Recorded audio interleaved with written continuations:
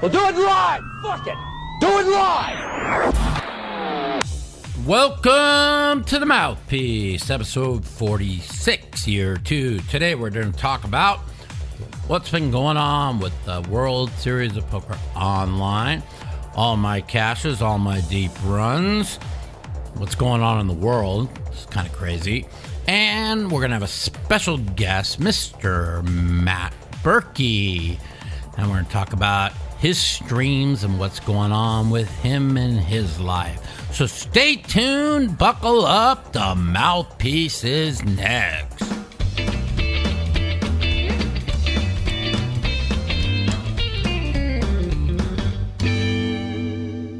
What's up, everybody? How's it going? Welcome to the Mouthpiece. It's been a while since we had a podcast because I've just been so busy. The WSOP online events have been running. I decided to jump on in, dab with some online tournaments. I had played maybe 3 no-limit online tournaments in my life up until the beginning of this month. And I had a feeling I was going to do pretty good. I've been playing no-limit cash online since COVID started for 4 months. I felt like I've been playing really good, and I thought it would translate to a lot of success, and it kind of has. Unfortunately, we haven't gotten any gold yet, but we're close. So I've been doing that, and with that, Flash is here because he always has to be the center of the attention. What's up, Flash? Anyways, yes, there he is. He has to get in front of the camera. That's what he does. The good thing about it is, Flash, stop it. The good thing about it is it's when started playing online, it got my brain away from the Twitter world, the Facebook world. Wow, the Facebook world now is as bad as the Twitter world. I hadn't been much on Facebook in years, and I started getting on there promoting my streams and my home game, and I realized that it's just all political also. So trying to stay away from that and try to stay away from politics. Politics is very divisive and very unhealthy for almost everybody that has one side or the other. So I'm trying to stay away from that, and it's kind of made me a more balanced, better person right now. So I've been dealing with that. So let's start out going back to the beginning here. I've got 9 cashes, I think, in 16 of the events I played, 4 really deep runs. I literally gave the PLO and the PLO 8 away. I mean, for those that weren't watching, Helmuth called me right in the middle of the PLO, right in the middle of a hand. I lost my focus. I made a bet I should have checked back. Then I ended up calling off and just giving away all my chips. It was disgusting. I've lost once. Yep, there he is. There's Mr. Helmuth himself. And so that was that. Now, the PLO 8, you guys all know that I truly believe I'm the best in the world in this game, and I had all the chips. And if you watch the video, unfortunately, I think I took it down because it really gave out way too much info on how to play PLO 8. For 5 hours, I really did a master class on how to just dominate in PLO 8. And then I made a mistake, and I compounded it into another mistake. And everybody out there that watched it will say, oh, you did nothing wrong, but they don't understand what I understand about PLO 8. So to me, it was 2 major mistakes that cost me that tournament.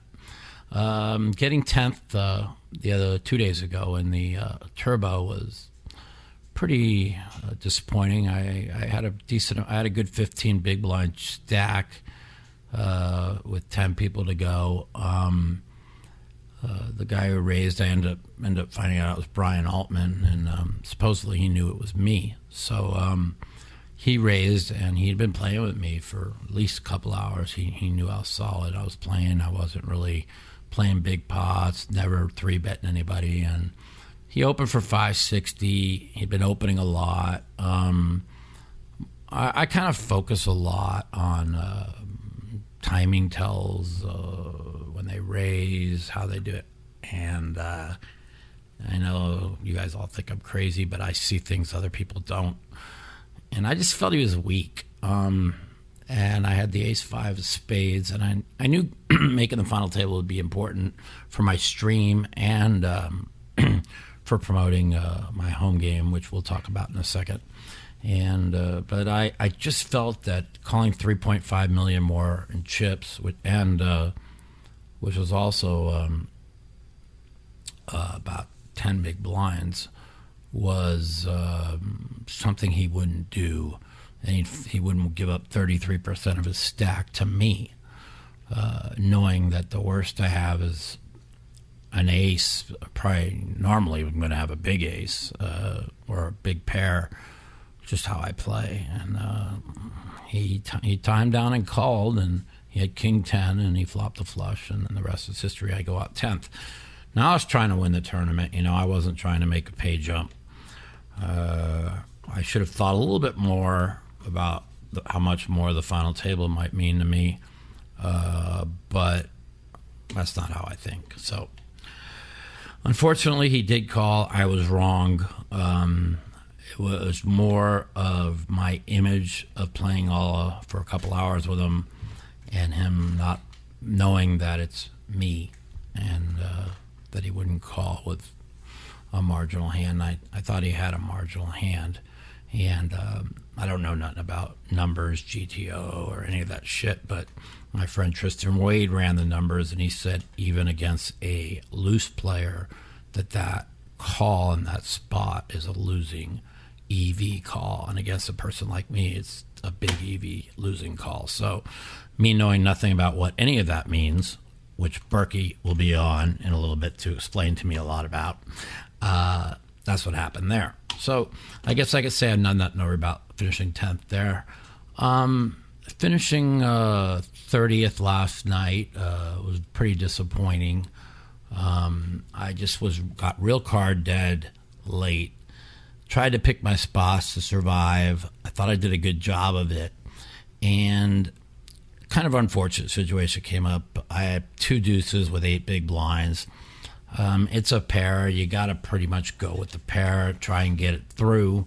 If you get called, you're in a flip situation. And I timed out. It's really weird because I used half my time bank, didn't even know it, because I was waiting for my friend Ryan Feldman, who was also deep in the tournament, and who got disconnected in his big blind. And so I used half my time bank there. And so when the deuces came up, I ended up timing out. And then the very next hand, I get king 8 of clubs. Now, I know that this hand's a fold in the position I'm in, but the only reason why I went with it is I watched one of the guys I was playing with, Phenom, win a 2.8 million chip pot against aces with the exact king 8 of clubs. And I said, well, maybe it was meant for me to time out with the deuces and go with this hand. And so when I saw the exact king 8 of clubs, suit and all, I said, okay, maybe I believe in meant to be's a lot of times. So I shoved it, and Eric got through all the way to the big blind, who snap calls, and he has aces, and then it flops 2 clubs. I'm like, wow, wouldn't that be amazing? Same king 8 of clubs, bust 2 aces and make a flush, but it didn't happen. It's a shame he didn't have queens or jacks, because I hit a king on the end. But that's how that went, and it was unfortunate. So that's what's going on with that. And for all you guys out there that haven't been listening or watching, I did start, and I'm promoting my own home game, play poker with Mike The Mouth. We have 1 $2 and 2 $4, no limit of hold'em, and pot limit Omaha.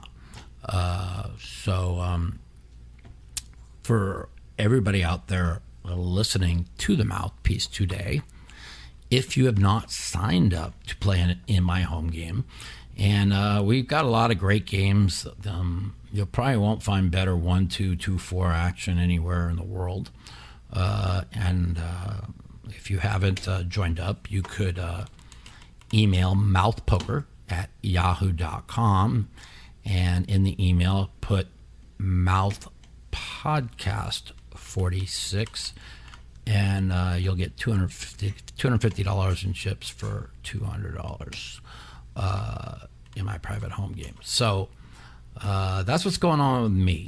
The world has gone pretty crazy, as I figured it would. It's now been 2 months of craziness. I don't want to talk much politics because politics are divisive, but I am a little bit worried about the country right now. I mean, I kind of suspected this. You lock people down for 3 months. You let them out with no job, no food, and the riots start everywhere, and it's not a pretty sight. So being in an election year and everything is magnified, and it's just something that sucks. So for everybody listening out there, pray for the country, pray for the world, pray for everybody that this virus will pass. You guys have heard my thought process on the virus. Yes, when I tell you the virus is a hoax, no, the virus is not a hoax. The virus is real. People die from it. It's just not real deadly.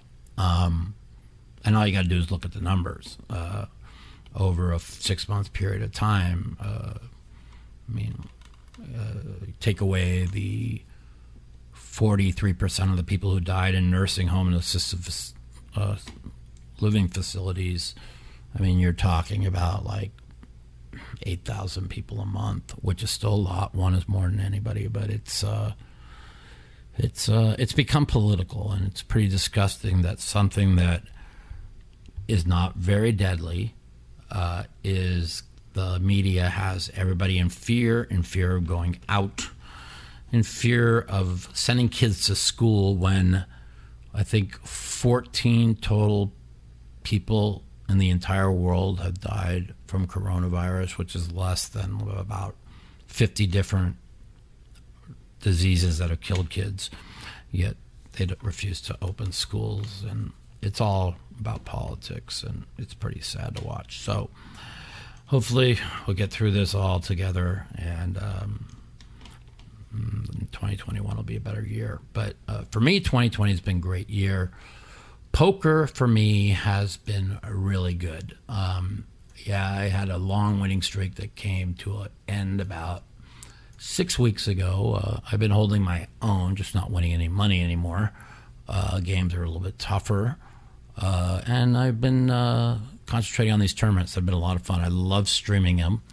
And we are going to have a guest come on here shortly. You guys all know him, Matt Berkey. And me and Matt are on the two opposite sides of the world in everything, yet we're able to be very good friends. We get along well. We respect each other. We respect each other's poker games.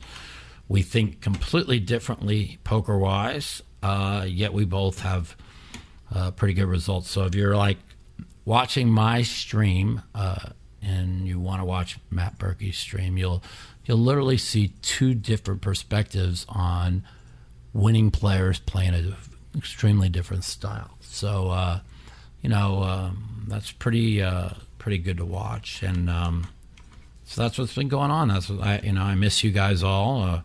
Sorry we haven't been running a podcast every week. It just hasn't been much poker until the WSOP started. Now, it's been a while, so I guess I can address it on my own podcast. Everybody knows about what happened in the first week of the World Series when I kind of got raged, thought I was slow-rolled, and I wasn't. Remember, I don't play online tournaments. I don't know how they work. Now that I've been playing a month and I realize people take their time on stuff, I definitely wasn't slow-rolled. And I talked to Megan, the girl who I ended up accusing of slow-rolling me. I apologized to her more than once. She accepted my apology. We talked privately, and she is nothing but pure class. I see she made a WSOP final table. I'm very happy for her. And my actions were completely out of line. Once again, that's in the past, and we've all pretty much put it behind them. But, kind of like the funny thing is, and I don't like to bang or rip on people, but, when I did have that kind of a meltdown, and it happened because I wasn't used to online. I woke up, I didn't know it was a freeze out. I acted like an idiot, played like an idiot. And it was funny. It was all over the poker news. Mike Matusow meltdown, or Mike Matusow compares something to something politically, and Mike's got mentally deranged. No, I'm not. Now, people a lot of people on my stream are like, "Oh, Daniel's talking shit about you, telling how crazy and sick you are," and then all I do is say nice things about him. He's my friend. I don't let politics get involved with my friendship. I got the heebie-jeebies. Yep. And so, I wonder if it's going to be on the front page of Poker News of all of his crazy meltdowns the last 2 days. I doubt it, because there's two different rules for different people. But I actually think Daniel's meltdown's funny. Because in the world we live in, I think when natural emotions come out and you get pissed off and you say how you feel, I think it shows you're human. And people, when they lose or they get pissed off by something people say, sometimes they act wrong. Money isn't the source of happiness. There you go. It's not. And so I just wanted to say, no matter what everybody wants to come on my show, whoever wants to call, whatever wants me to say bad things about Daniel, I'm just not going to do it. If he wants to say bad things about me, that's up to him. We text yesterday. We get along fine. We get emotional. He's emotional about politics on one side, and I'm a little bit emotional about it on the other. And that's just how it is. It's unfortunate, though, that sometimes you're not able to just talk things out. So I try now and just keep politics as much out of that I can of tweeting and talking about it, and try and stick with poker. Poker's been good. The streams have been fun. And the home game's been even more fun. So what we're going to do is we're going to patch you in, and we're going to get a Zoom call here going with Matt Berkey. And then we're going to take your phone calls. We're going to open up the phone lines, and you'll be able to call and ask me and Matt any questions you want. So, Mr. Editor, hook that up. Put out a tweet taking live phone calls when we're ready to. And we'll get to that part in a second. So without further ado, let's see if we can get Mr. Berkey hooked up here on the Zoom. Bump, bump, bump, bump, bump, bump, bump, bump. So, these streams have been fun. Everything's fun. Life is good, man. 2020 has been my best year in 7 years. So while everybody else was living their great years and I was living in purgatory and hell, and 15 months bedridden in 2015 and 2016, everybody gets to see kind of what I have lived through for the last 7 years, and they have lived through during this lockdown. So it's kind of easy for me because it's kind of the life I've lived all this time. Is he on? Matt, you there? Can you hear me? Yes. Perfect. Welcome to the Mouthpiece, Mr.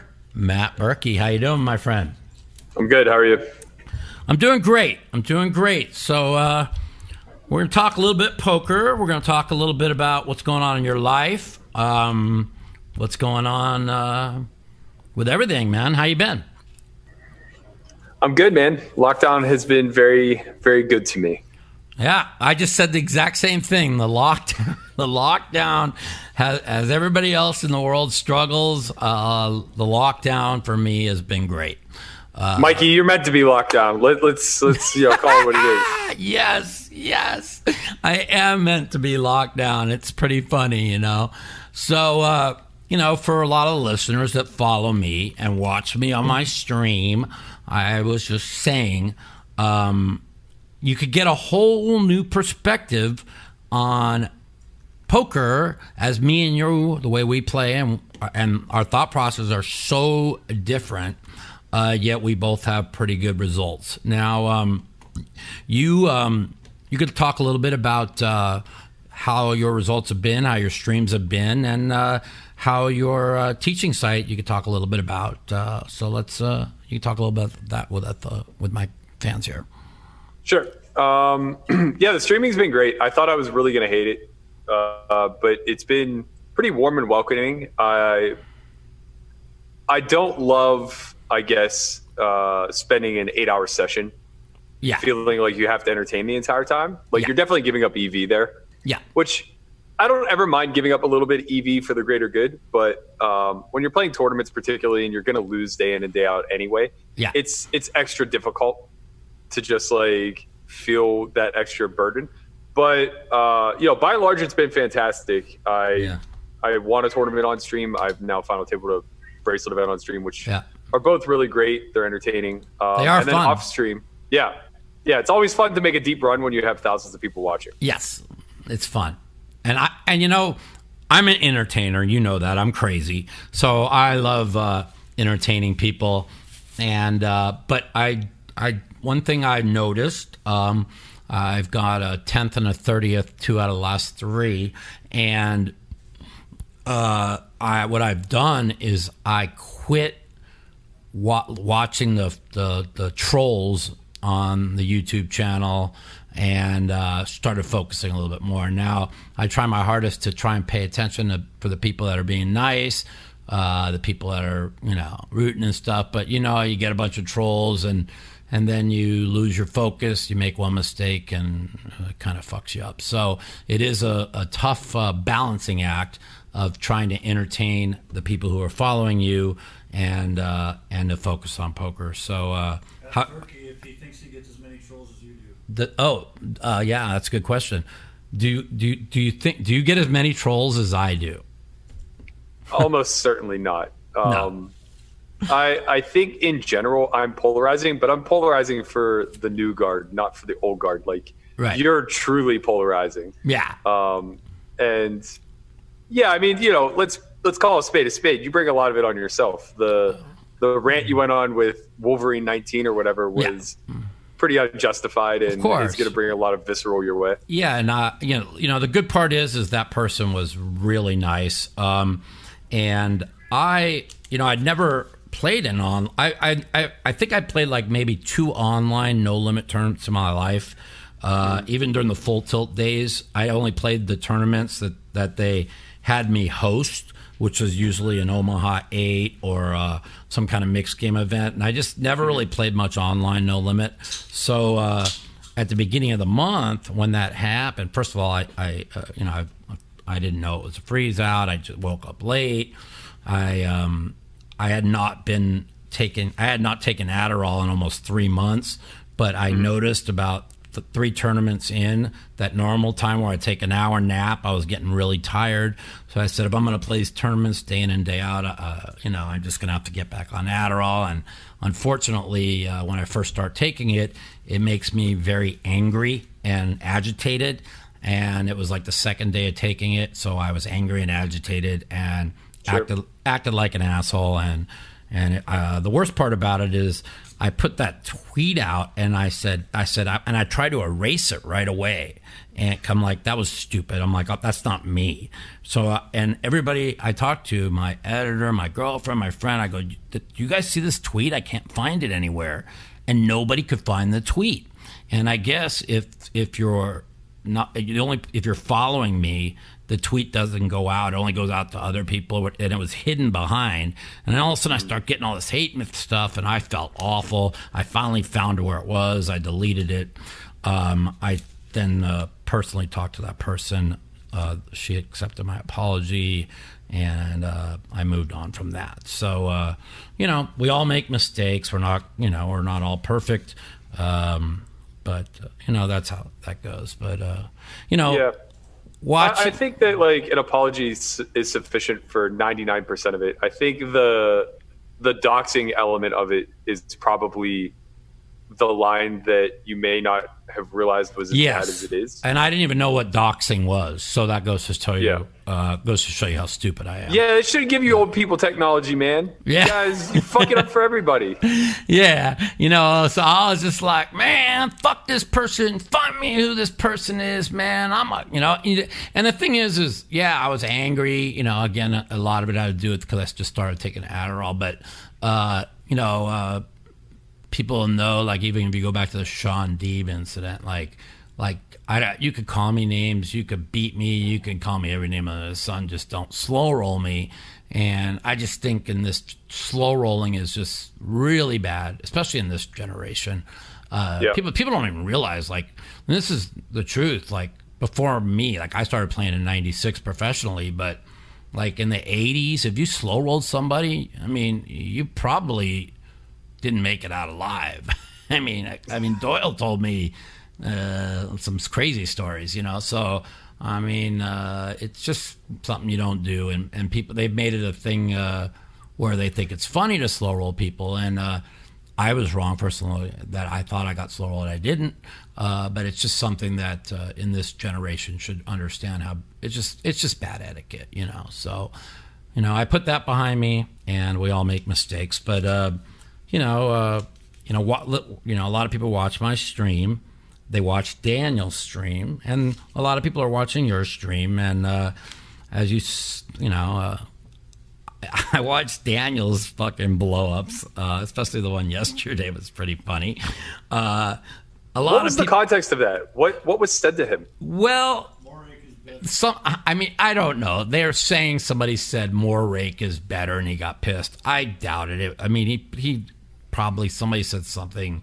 They want to say that so they can make him look bad. Somebody probably attacked his family or something, and that's what I probably presume. But Doug Polk likes to run with it, and because he hates Daniel and they hate each other. But listen, I got nothing against Doug. The only thing that we used to actually be pretty good acquaintances. He only pissed me off when me and Phil were playing in a Live at the Bike Cash game, and he accused me of telling Phil that I had 2 spades or tried to cheat in a game, and that really bothered me. And because anybody who knows me knows that I might be a complete idiot and I might be a dumbass, but I would never cheat. I'd steal a quarter from anybody. So it really bothered me that he would throw that out there for clicks. And ever since then, I really haven't talked to Doug. So, I had no problem. Actually, I thought we were friends, and I thought that was really out of line. But, you see that. You see Daniel's streams. They're kind of entertaining, and his little meltdowns are pretty funny. And then we go to Berkey stream. Now, after I went broke yesterday, I saw you were still in, didn't even know. And I said, let me check out Berkey's stream because, I've never watched your stream, and I was pretty entertained. And your thought process on a lot of things were pretty different than mine, and I think it's a good thing for people to watch somebody old school like me, somebody old school like Daniel, who's learned a lot of the new stuff, and I've also been working with Tristan Wade on a lot of the new stuff and learning a lot about the online stuff. So. You could kind of tell everybody, how it's going and how your thought processes are, and they turn into your stream, kind of what to expect. Yeah, I guess it's a little bit different from what I've seen of yours and Daniel's, right. In the sense that I don't know if I've just gotten a little quicker at adjusting or juggling the chat with the play, or if I just have far less chatters in my space. But I'm able to keep up pretty well, so that leaves a lot of downtime, and you're playing, so it's just kind of my nature to be analytical, to dissect spots, and just speak my strategy out loud. We have our flagship product on Software TV is Poker Out Loud, where we all wear noise canceling headphones and we play a session and we go through each and every decision process out loud for the audience to hear. And I think that that's a really great way to learn, because it kind of demonstrates that poker isn't really played in a vacuum the way that we study it. The whole concept behind game theory and game theory optimal play is what would be the most optimal decision if we were able to create a stable environment where the variables were known, right? And we reverse engineer and come up with strategies that way. Right. But the truth of the matter is that's not how the real world application really works, because everybody is on some sort of spectrum as far as the choices that they're making. Right. So getting to hear somebody speak out loud, getting to hear multiple people speak out loud that you think are comparable in skill set, you'll begin to pick up on a lot of the nuance with just how differently we all see this game. We're all kind of victim to our own biases, and that lens is really going to skew the decisions that you make at any given moment. Right.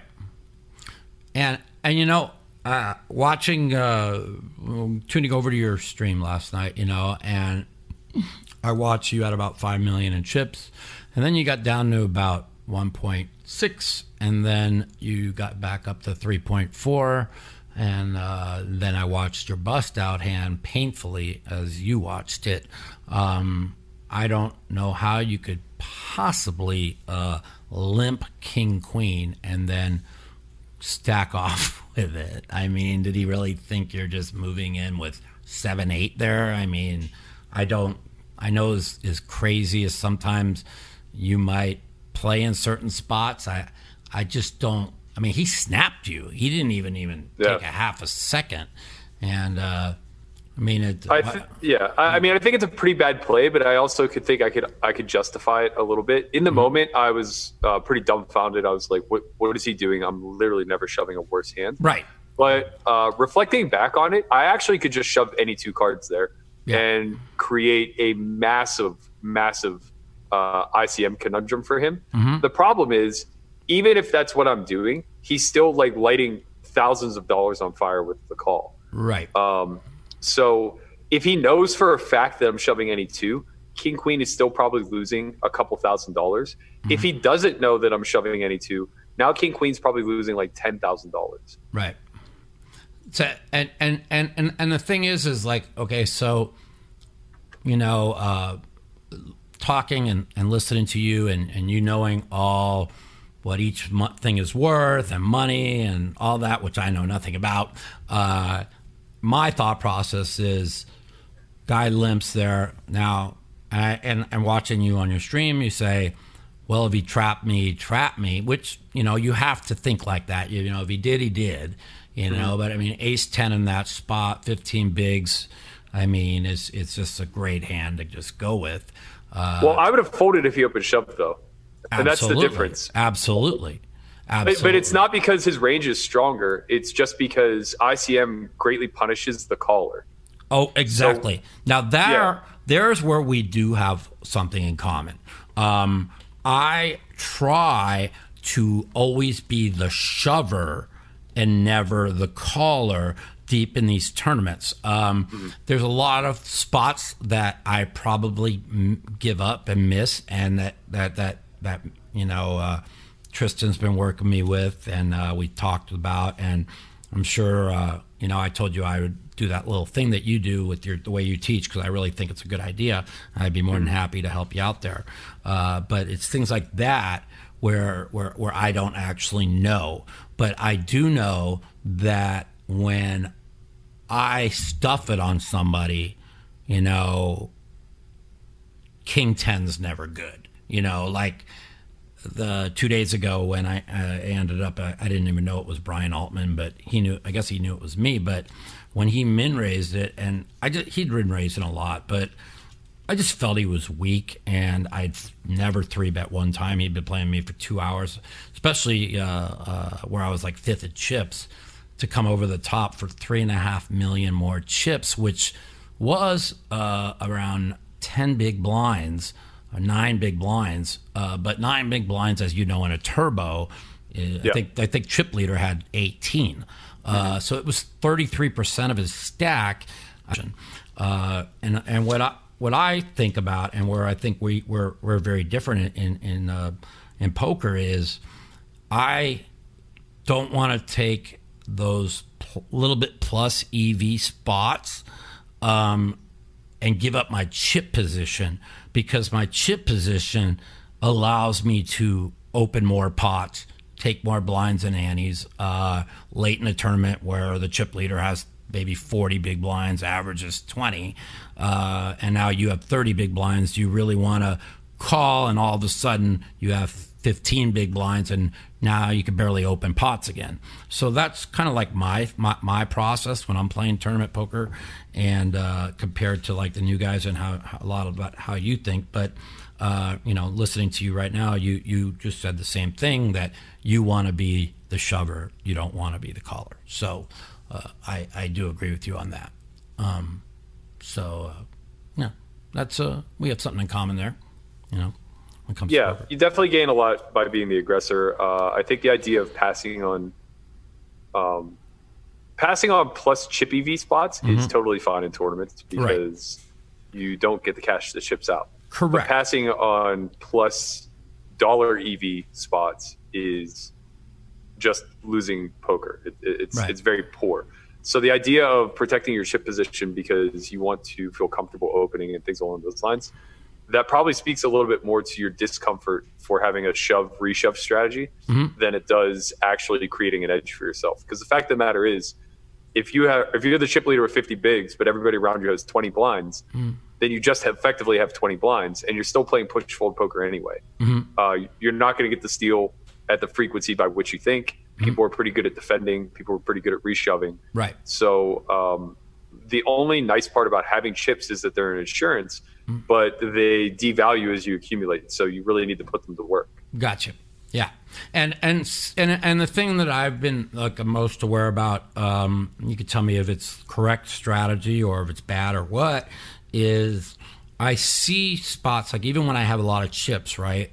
And I've been pretty unfortunate to have like especially like yesterday, when I had a pretty good stack early, they then moved the chip leader of the tournament to my right, and the guy who was fourth in chips to my left.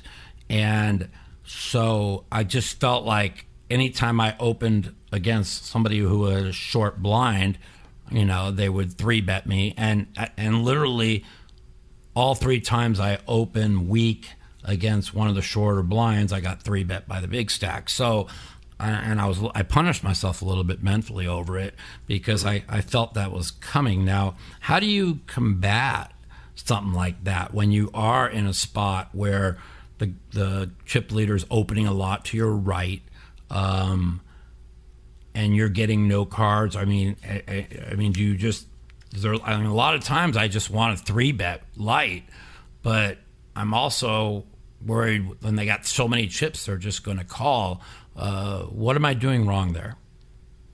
You have to know the line where those strategies are no longer available. So once you get below 20 big blinds, you're not really going to 3-bet anything. You're just going to shove. Exactly. Right. And you're not going to want to risk your tournament life without a reasonable hand. So, just follow charts. It's annoying that it's that robotic, but you just find the line of demarcation of what hands are plus EV versus a wide open, and you start ripping them. Right. Yeah, that makes sense. And so, you're always, and I know how, we played a lot together, and you've talked to me a lot about like EV spots, and I know, and like we talk about in cash games, like the math, the EV, it's everything. And so it's something that I've worked hard trying to learn, and I've not learned it all yet, but because it's very complicated. But I'm not like my buddy Phil Hellmuth, who refuses to listen to anybody about anything and thinks he's the greatest. And if he would just like Well, to be fair, the reason why Phil is so good at tournaments is also the reason why he good. sucks at cash. Right. And it's because he puts a big emphasis on quote-unquote tournament life, which in turn puts a large emphasis on ICM. Right. So even if he doesn't understand the concept of dollar EV as it equates to MTTs, the nature of his risk aversion kind of, I guess, takes that into consideration. Right. But when you play that same way in cash, you just get absolutely destroyed because you're passing up on real chip EV spots, which are worth dollars in your pocket. My ROI is the best ROI in history. I'll say that. So I've lost once. Yeah, he's funny. So me and Phil, I'm not gonna say he's put together a great little private cash game during COVID. I've done well, but watching him play cash when he has to play more than 50 big blinds is not. I don't care what his short-term results are, whatever. I see the mistakes he's making, and now, we've always been friends, but during COVID we become, really close where we talk every day, and he don't even let me bring up. I'm like, well, maybe I should help him. He wants to go down as the greatest poker player of all time. Now, in the poker world, in the public opinion, people don't know him. They think, oh, Phil Hellmuth's the greatest. But in our world, we know a lot of the mistakes he makes, and I want to see him, succeed, and I want to see him do well. But like me and Daniel have both talked too, he's very hard to. You can't when you get an ego that big. It's just it's tough to try and talk to somebody like that. Like I'm more than willing to sit down with you, Tristan, anybody, and listen to what you guys have to say and do anything I can to make my game better, especially against all the young guns. A lot of it's tough to play against the young kids that are that could play multiple tables for hours and hours. And I'm older, and it's not as easy. Yeah, I mean, at the end of the day, like Phil is just a U.S. Treasury bond. He's very low risk, very low reward. And he's talented enough that he remains profitable. So if he's happy with that, that's fine. Right. Because I'm good at no limit hold'em. Right. You don't have to make all of the money. I think for the rest of us, and also, he is backed by a lot of passive income that the rest of us don't have the opportunity for. Yeah. So it's very different. You're probably never going to get him out of that mindset, and that's going to be just fine for him. Right. But it's unique to him. The rest of us are kind of cutting our teeth trying to maximize our EV for the short time that we remain in this game and we remain profitable. Yeah. So it's really critical to be comfortable taking risk, be comfortable to maximize your earn, and hopefully utilize that to build a platform that you can jump off into other markets. Absolutely. And, it's something that, unfortunately, I could have done during my prime in poker when I was, probably the best no-limit player in the world in 2005. And I was at the top of the marketing range. I didn't take my money and put it away and invest it like I should have. People used to say, "What do you do, Mike, with all the money you make playing poker?" And I say, "Oh, I play higher. What do you think I'm going to do?" And I look now, after my injury, you just never know what's going to happen. Like my injury, like 1 in 3 billion was the chance of the injury I had. And a lot of people in the world don't know what I deal with and the chronic pain I deal with. And, for me to keep winning and having the results I'm having, and I unfortunately have to take a lot of medication, and I'm just wondering what could have been, what would have been if I didn't have to take all this medication, because 2013, I won NBC Head Up. I was back on top. I was playing the best, and the world came crashing down for me. But I do feel like my no limit hold'em game has gotten really strong again. Like I'm seeing everything. My feel is great. But working on like what Tristan's been teaching me and what you teach is something that I really want to put a lot of time into, because, I enjoy poker. It's there was a time in 2008 where I was done. I was burned out. I've been playing 16-hour days, 7 days a week for 12 years. I was burned out, and And now I've got that fire kind of lit, and it's good. You're also at the pinnacle then, and it was money, hand over fist from Full Tilt and other things. It was easier to see another path. Now, yes. I mean, yeah, it's it is what it is. Like in some regards, you're fighting for your livelihood, and this game will torture you if you're not stable. So I have a lot of empathy for your situation. I think that it's difficult when you fall in love with a game and a passion that kind of kicks you and beats you to your knees, especially if like you're not necessarily super strong at being able to just let that roll off your back, or if you're not financially comfortable to allow that to happen. It's great that you're winning now. Hopefully you're able to like parlay that into some more stability. Yeah. And, a lot of, I don't like to tell my personal stories, there's a lot of people, but I've been through a lot, and, and I for 3.5 years after my surgery and stuff, I played the victim. I blamed everybody, and woe is me, and why won't anybody help me? And as soon as I quit playing the victim and I started playing the victor, and I said to myself, nobody's going to be there for you. You're going to have to work your ass off to get back on top yourself. Life changed for me, and I think it made me a much better person. I've made me get a lot more empathy for other people beside myself, and I don't even think I'm even near the person I was 6 years ago than I am today, as far as caring about others, as far as trying to succeed and get back to the top of the poker world. I feel like I'm close. I'm on my way, but you got to put the work in. And playing in these tournaments, playing online every day during COVID, put a lot of reps in for me. I had not put reps in No Limit Hold'em in 15 years. And I really believe that in my heart that I'm really close to the level of the top, let's just say 5 to 10% of the best players in No Limit Hold'em. I just need to work a few more things. You're not, though. That's the thing. And neither am I. Right. None of us are. Like, you have to really reframe your concept of what the elite look like, because you may be close to where you were in 2010, right? Something like that, which was good enough for being in the top 5%. Right.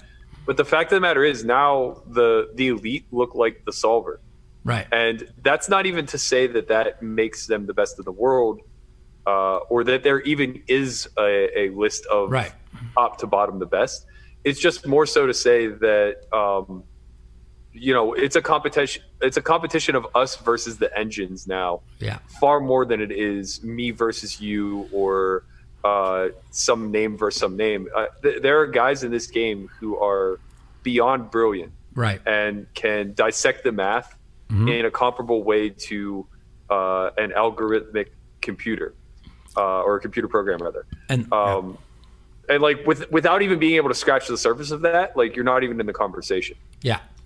And so I that's the thing, is because of all the meds and stuff I have to take, and it really, unfortunately, I have to take gabapentin, 600 milligrams a day for nerve pain, which really, really hurts my memory. I mean, it's like, it's a disaster with my memory. Like, I can have a conversation, me and you can have a conversation for an hour, and then the next day I probably can't remember if maybe two parts of what we talked about, and that kind of sucks, and it's sad, and I have to work my way through it.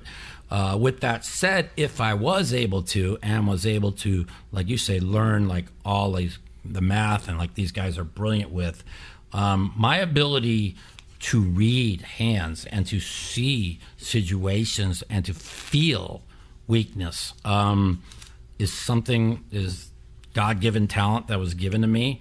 I thank God every day that I got something. A lot of people in this world don't get anything. But, a lot of my good friends always say, There's one thing you're good at, Mike, is poker. Stick to poker. You don't know shit about anything else. And it's okay when they say that. And most of the times they are right. You know, I'm not the smartest guy in the world, you know, but I'm lucky. But you should take that same logic to poker. Yeah. You know, if like you're not going to know the math at that deep of a level, like that's just something that you have to be interested in from day one. You have to have an aptitude for it. And that's okay, right? Yeah. Like it's all about reframing expectations. I don't think you need to even convince yourself that you're on a path to being the best. Mm-hmm. You just need to convince yourself that you're on a path to getting better progressively and that you are still profitable. Right. At the end of the day, like who is the best is just subjective. Yeah. But it's something who's making money is all that matters. Yeah. And I even say that to other people too. It's like, back in the day, it was like I always played the biggest game. I always didn't care who I played. I play everybody head up 3. And the thing I learned now, and again, this is from everything I've been through, whether it's from going broke, going through my injuries or whatever, is poker is about playing against people that you are better than. And if you always play in games where you are better than your opponent, you are always going to win. What is poker about? It's about making money. And so I've learned during the last, like probably, I'd say 4 years more than anything, is I did something like about a month ago that I would never do. Is like I was playing in a big game, and the game went to shit. And I dropped down and I was playing 2-4-8 no limit, where I grinded out and like 3,500 win that night or whatever it was. And that's something I didn't do before. Again, a lot of it had to do with all the money I made in my life from poker early, the success, you know, the money I had coming in from endorsements with Full Tilt, with everything. So I didn't look at it that way. Now I look at it as, you know, I just want to put myself in a position where I feel like I'm either the best player at the table or one of the top 2, and everybody else is worse than me. And so I don't jump in the biggest games anymore.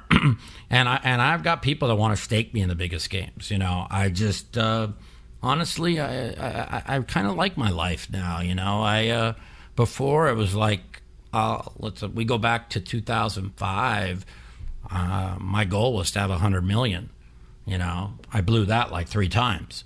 Then my goal was to have 10 million. I blew that goal like 3 times.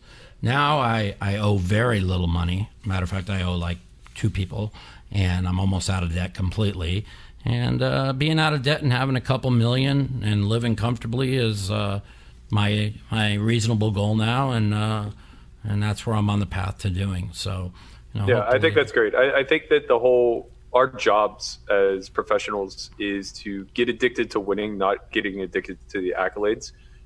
My personal philosophy is just, I never want a pat on the back or to be admired for what I've done in poker. Mm-hmm. I want to enjoy those accolades because of the humanitarian that I am or the type of person that I'm perceived to be. Right. And I think that that's a far better or far healthier path to pursue, especially if you're a competitive mindset, because it's the only way that you can check your ego and not chase glory when all that literally matters at the end of the day is longevity. Right. And the only way to get to the end of this whole thing is to stay in action. Yeah. So you have to win. Yeah. Yeah. You know, like it's a good point. You know, like me and Billy Baxter are pretty good friends. He used to always tell me, you know, every time I'd go broke, he used to say to me, and he helped me out many times, a lot of people. And he used to say, Mike, let me tell you something. The only thing in life you can never do is put yourself in position and go broke, because if you're out of action, you can't make money.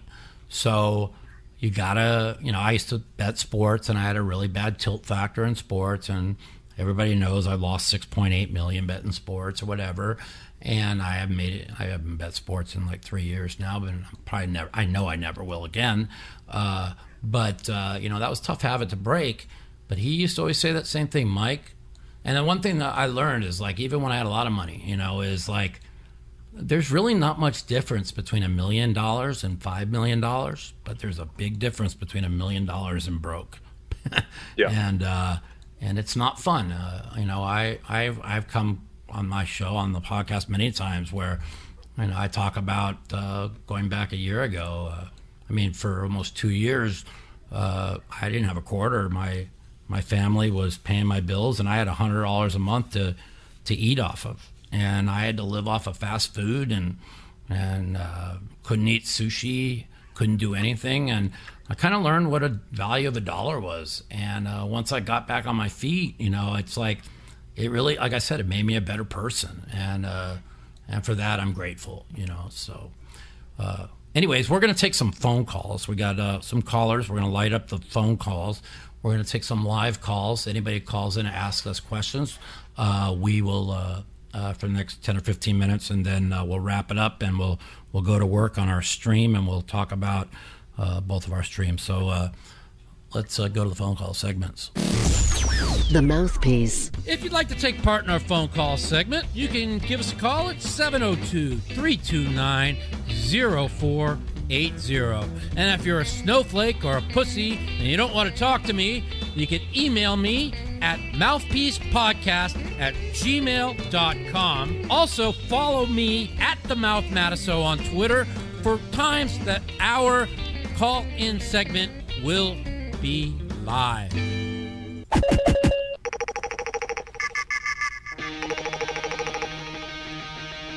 All right.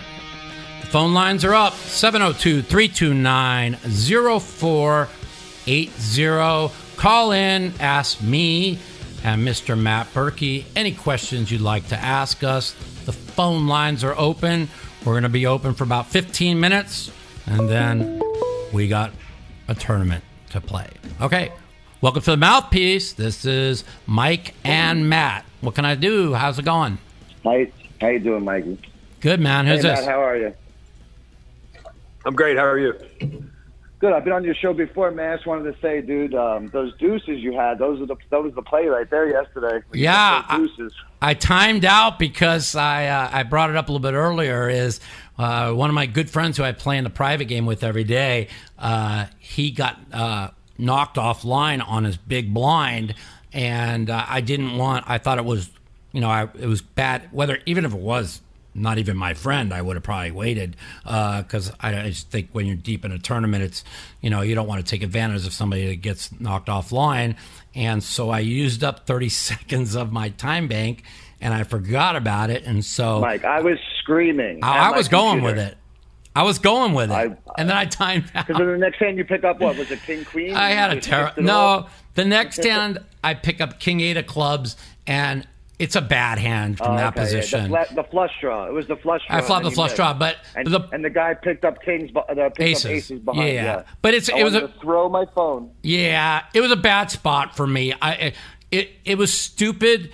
I was kind of upset that I timed out on the deuces, and then like one of the guys who was a chip leader, he won a 2.8 million chip pot with King 8 of clubs versus aces. I'm like, oh well, maybe I was meant for me to fold and time out so I could pick up this hand like an idiot. No, not thinking like you're not supposed to think like that. You think this is a fold, you find a better spot, and it was just stupid. So it was my fault.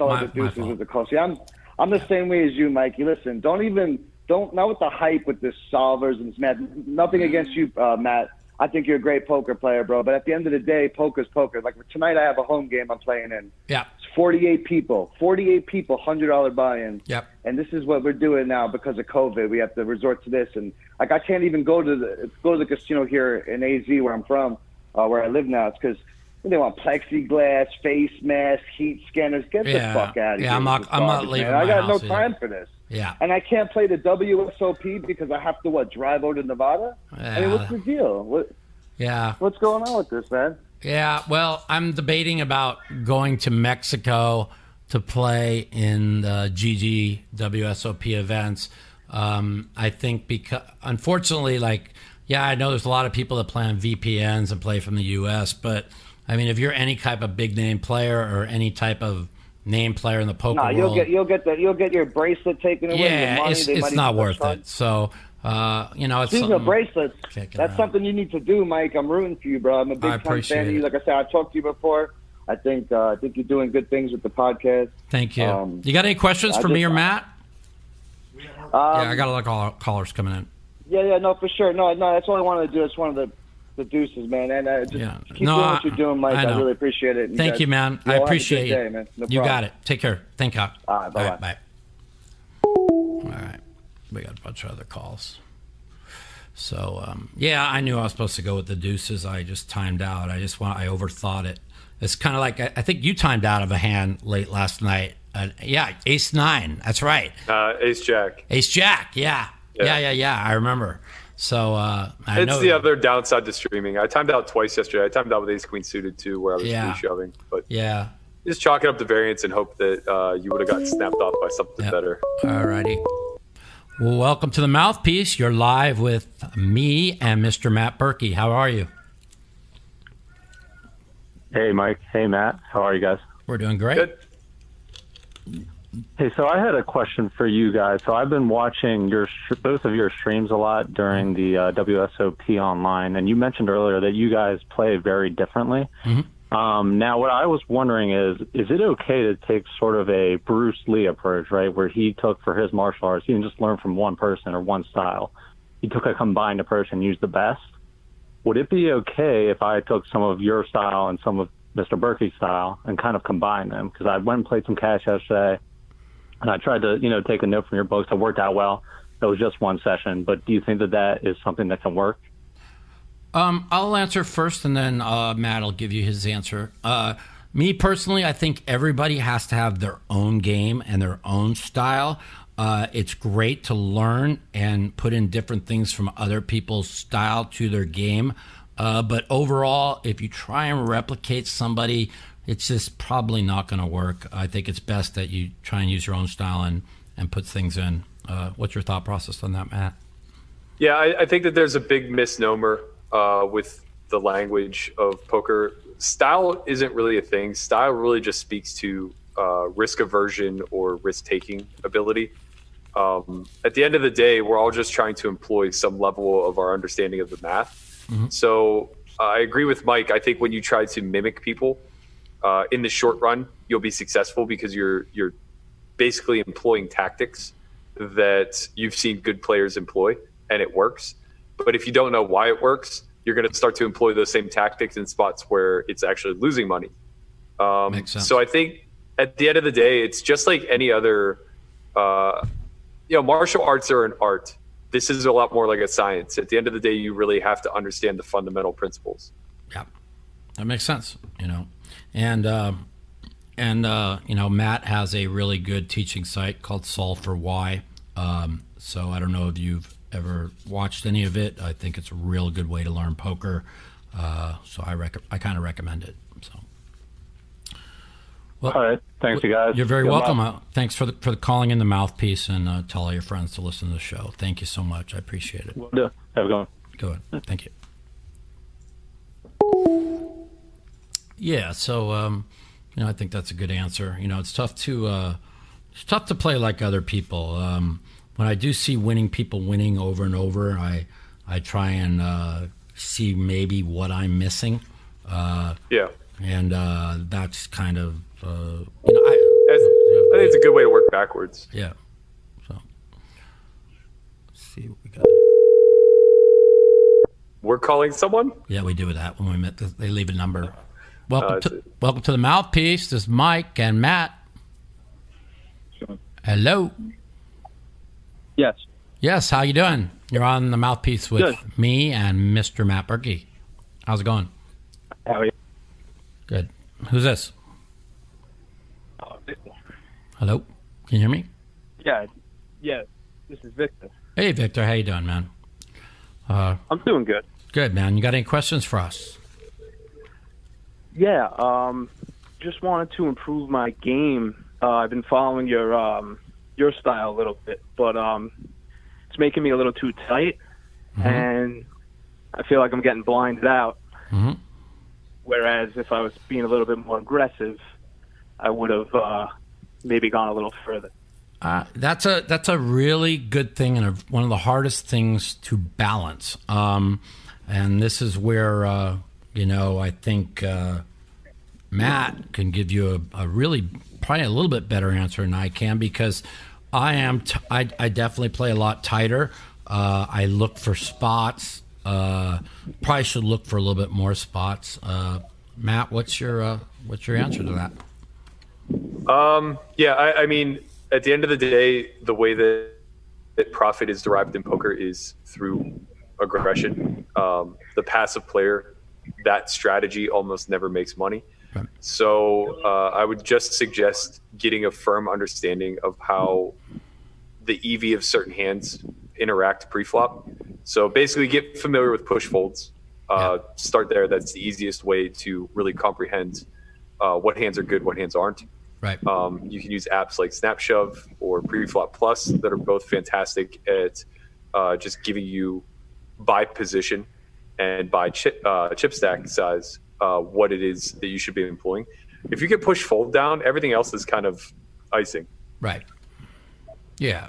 I've got push fold down pretty good, So sometimes I miss a few spots, but that is probably the most important thing to get down. So I think those two things he just talked about. What was that called again, Matt? The what? Preflop Plus and SnapShove are both really good apps to demonstrate push fold charts. Yeah, so I think you should check those out, and that'll probably help you out with in the future when you start blinding yourself off a little bit. So. Okay, all right, but I just feel it's ultimately made me a worse player. Maybe I shouldn't watch anymore. But I mean, it's funny. It depends, It's like I've still been deep in each tournament. And I've had plenty of chips, I think most of my the reason why I've got knocked out have been my own mistakes, where I move with a hand that I shouldn't have, or I call with a hand. I've just made my own mistakes. So you gotta just you gotta have your own game and try and get better at it and best you can. So, anyways, we got send my best to Flash and Flash and Gizmo. And the other guy. You got it. Yeah, thanks for calling, man. Appreciate it. Take care. All right. Later. Bye. Yeah, it's funny. I thought we'd get a lot of different calls because our style's so different. So I was really interested to hear some of the calls we get.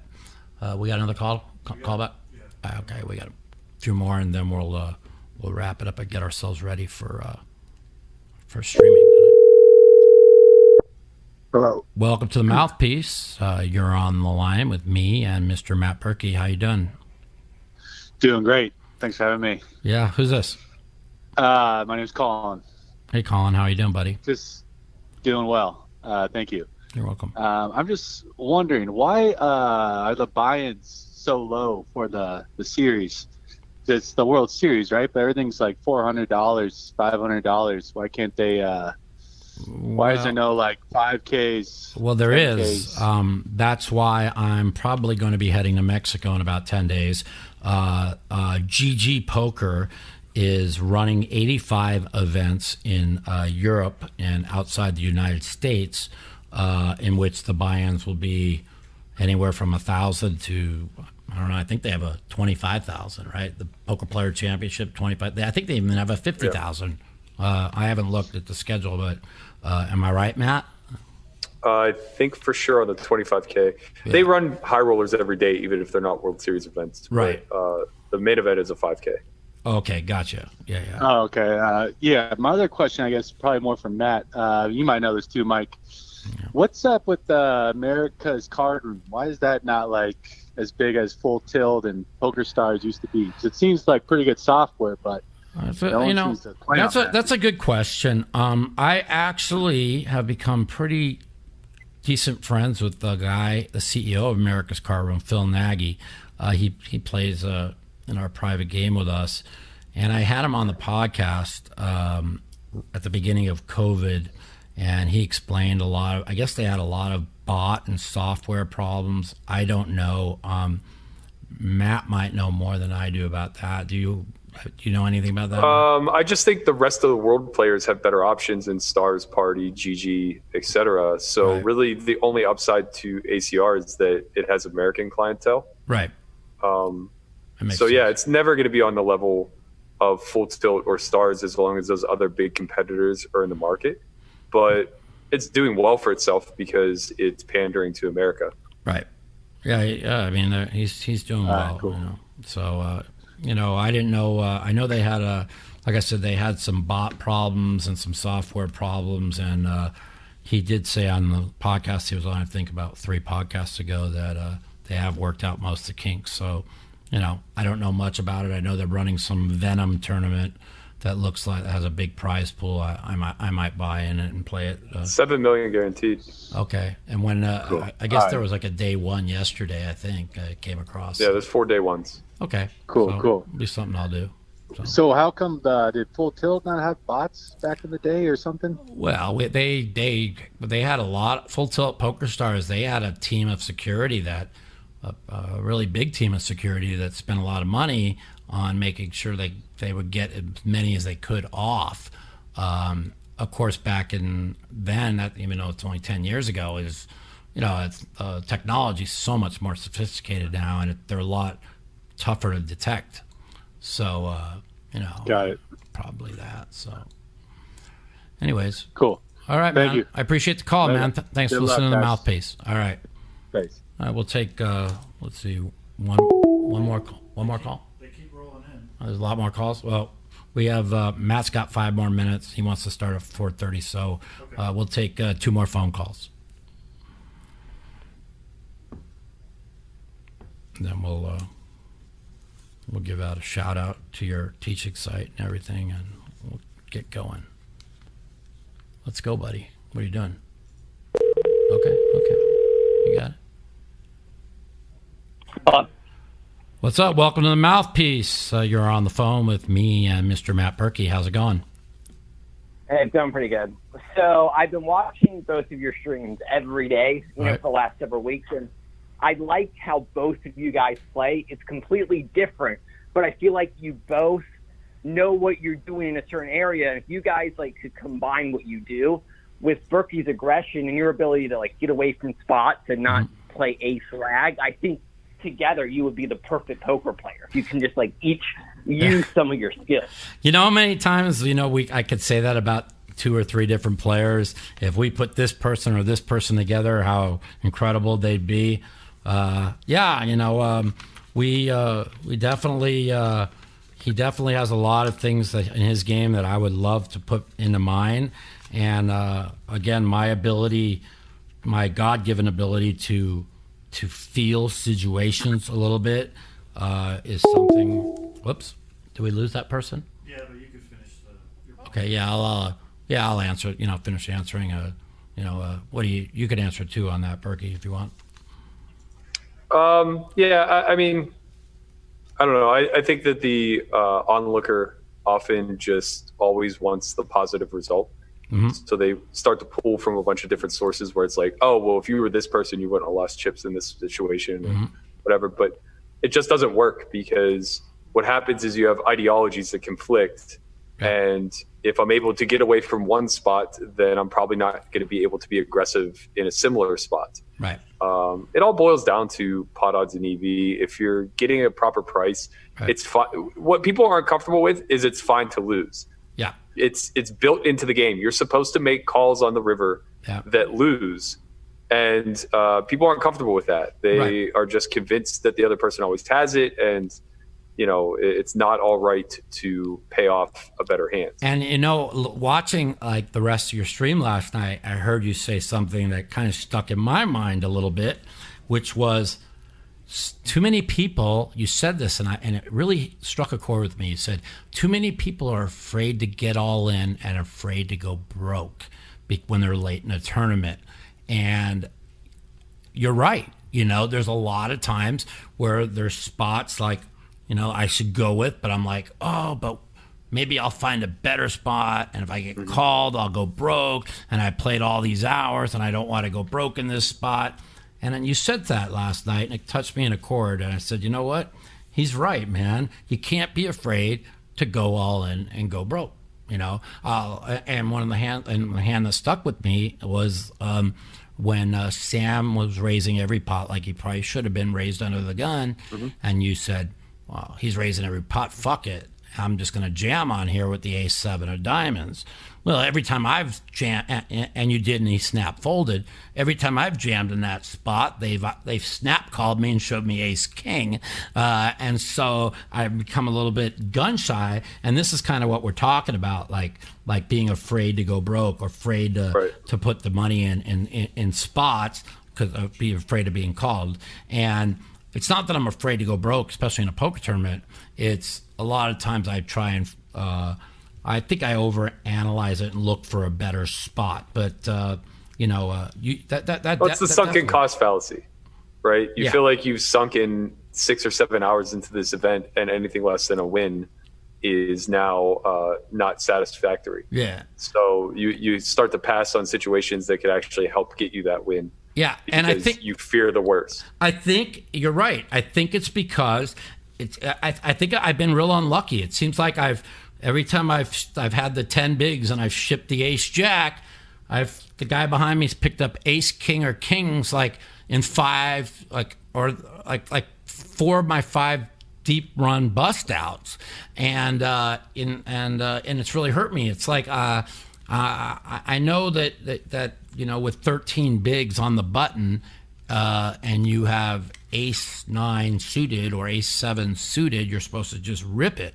But I'm starting to think, and this is the question I have for you: is it okay to min raise fold to a shove? Because when you have 13 bigs and you're min raising the button, doesn't that look so much stronger also than a shove? Sure, but you're forgetting about the whole fact that you're letting the big blind 4-1, and he's just going to call with any 2, and now you have a shit hand. Gotcha. No, just winning the pot is so incredibly important, and everything that you're speaking to is wrapped around control issues. You have to realize that when you sign up for the event, you sign up for the possibility that you could just be dealt game over. Right. So when you have 10 big blinds and you have ace jack, if you run into a better hand, that's just you being dealt game over. There's nothing you can do about it. Yeah. It's no reflection on you as a player or your skill or, the result really doesn't matter. It's widely accepted as this is the best play to make. Right. Now, like talking about that too. So like in the turbo, when I did go broke, when I did come over the top of, it ended up being Brian Altman with the ace-5 of spades. He ran the numbers. Tristan, I guess he has all the stuff like you do at the Sullivan, and it said like against a weaker, even against a weaker player, like a looser player, the king 10 call was the negative EV. And at first he thought it was a fine call, and then knowing it was against me, it's a definite losing EV, and that he definitely shouldn't have called. And that made me but that's Altman. He's a risk taker. Yeah. That's why he wins. He's not worried about laddering up. He's going for broke. Right.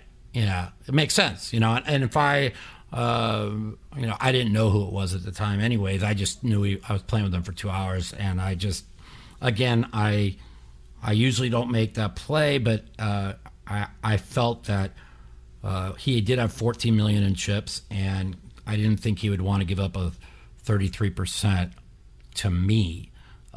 You may have just made a good play. Yeah. I don't know what the situation was, but he made it. We're at. It sounds like you've overanalyzed it to the point where you've just left off the scenario where you just made a good play, got called, and lost. Yeah, I mean, I did have the best hand. I mean, I was 57%. So I mean, if I win the hand, maybe I win the tournament. I'm for sure going to probably finish in the top 2 or 3. So you're right. I definitely did overanalyze it. So we have one more call, and then we'll be done, and then we'll get out of here and go to streaming and see if we can have a successful night like we did yesterday. Let's see. Last call here.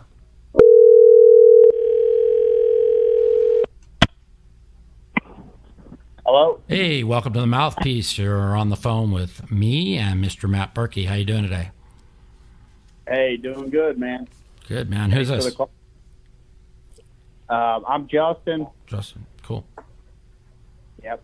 You got any questions for us?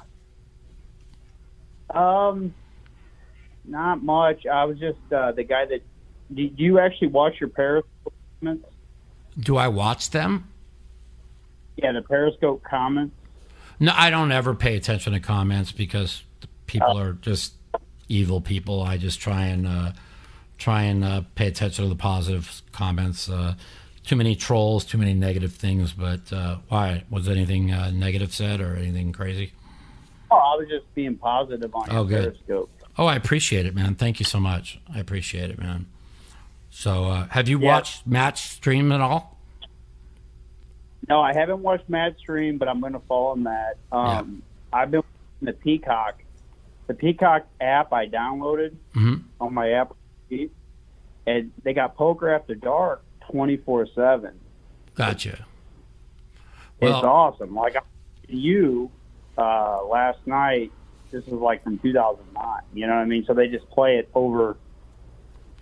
Stuff in the Poker After Dark, I didn't do that well in. If you watch reruns of my high stakes poker, you're always going to find me winning because I think I was the second biggest winner on high stakes poker. So those are always fun results. So, but yeah, you should definitely check out Matt's stream. What's your stream called, Matt? That he could watch? The channel is YouTube.com/solve4why. There you go. YouTube/solve4why. So if you're not watching my stream, check out Matt's stream. We have a different kind of playing style, but it's where we have a lot of fun and we're fun to watch. So, anyways. No, I could tell. Yep. I could tell you a different playing style for sure. Yeah. I'm more your playing style than his because I used to play back in the day. You know what I mean? Yeah, of course. Well, you got to adapt, and I'm trying to adapt and get better. And you're in this game, especially when you get older like me, if you don't work hard to adapt, you will end up being a loser. And I want to keep winning, and winning is fun. So everybody likes winning. So, well, yeah. I appreciate the call, and tell your friends listen to the Mouthpiece. Thank you so much. Thanks, Mike. You're welcome. See you, brother. All right. So we're going to conclude this here, Matt. I want you to tell all viewers a little bit about your teaching site and what you got going on with yourself. Yeah, we're kind of in hibernation mode right now during COVID. So previously we were putting out one piece of content every day. We've kind of scaled back to once a week, and we have just simplified things a lot. But with that, we've given a big price reduction, so we're only $9.99 a month now instead of $125 a month. Okay, cool. Which is hopefully nice for everybody. The entire back catalog is available, over 500 videos. It's something like $300 or $400 hours of video footage in that neighborhood. I'm streaming every day throughout the World Series. I'm not sure what my plans are going to be thereafter, if I'm going to go play GG or not. Yeah. Right now, the cash games are just too good for me to leave, but we'll see. Yeah. I saw you book a couple of big wins on the WSOP, the quarter 50 games. I think you won like $37,000 about a week ago. Yeah. And then I just played a 12-hour heads-up session the night before yesterday. How'd that it actually carried me into the morning. I ended up winning $38,000 in that as well. Sweet. So, that's good to hear, man. Good to hear. So, we're going to let Matt go. And anybody who, and I know a lot of people here on my channel that like to watch me stream and stream these events. If, unfortunately, I get knocked out or you have two devices and you want to watch me and Matt, his stream is really good content, and you'll look at poker in a different perspective. So we appreciate you coming on the show, Matt. Thank you so much, and I wish you the best in the future, and hopefully me and you could make a final table together, and we'll maybe have 20,000 or 30 on the streams. Have a lot of fun. Let's do it. Let's do it, my friend. I wish you all the best. Thank you so much for joining the Mouthpiece, and that's about it, man. Anything else we need, Mr. Editor? All right, buddy. Good luck tonight, And I'll see you at the tables, my friend. Thanks for having me, man. You got it, buddy. Take care. See you. All righty. That was great having Matt on the show. He is a world-class, nice person.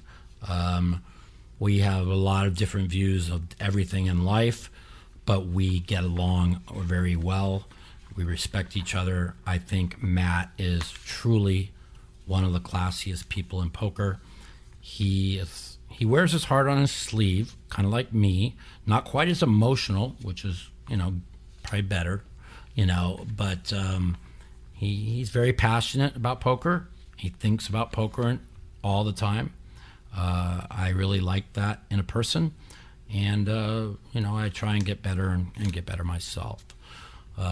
With that, for all of you out there listening to the show, I do have my own private home game in which I play $1 $2 and $2 $4 no limit hold'em with my fans. I Zoom with them 2 hours a day, every day. Now, since I started streaming the WSOP, I haven't been Zooming because all my people playing in my home game would rather sweat me, and they want me to win because I told them everybody who plays in my home game is going to get anywhere between $500 and $1,000 in their account if I win.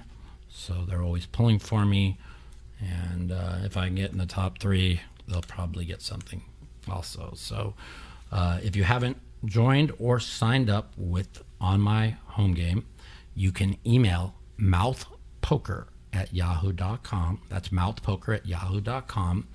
And in the email, put in Mouthpiece episode 46, and you will get $250 in chips for 200 in my home game, and just for listening to the show. So that's it. We're out of here. We're going to go try and win a bracelet online. You can follow me at youtube.com/Mike The Mouth. Watch me stream, hopefully all night tonight. And then I'll probably go into Mexico in 10 days and streaming some more. I haven't decided yet. It's tough for me to travel during COVID. It's even tougher. Thank you all for joining in. Thank you, Matt Berkey, for joining the show. Thank you to all my fans. I'm out of here. Take care.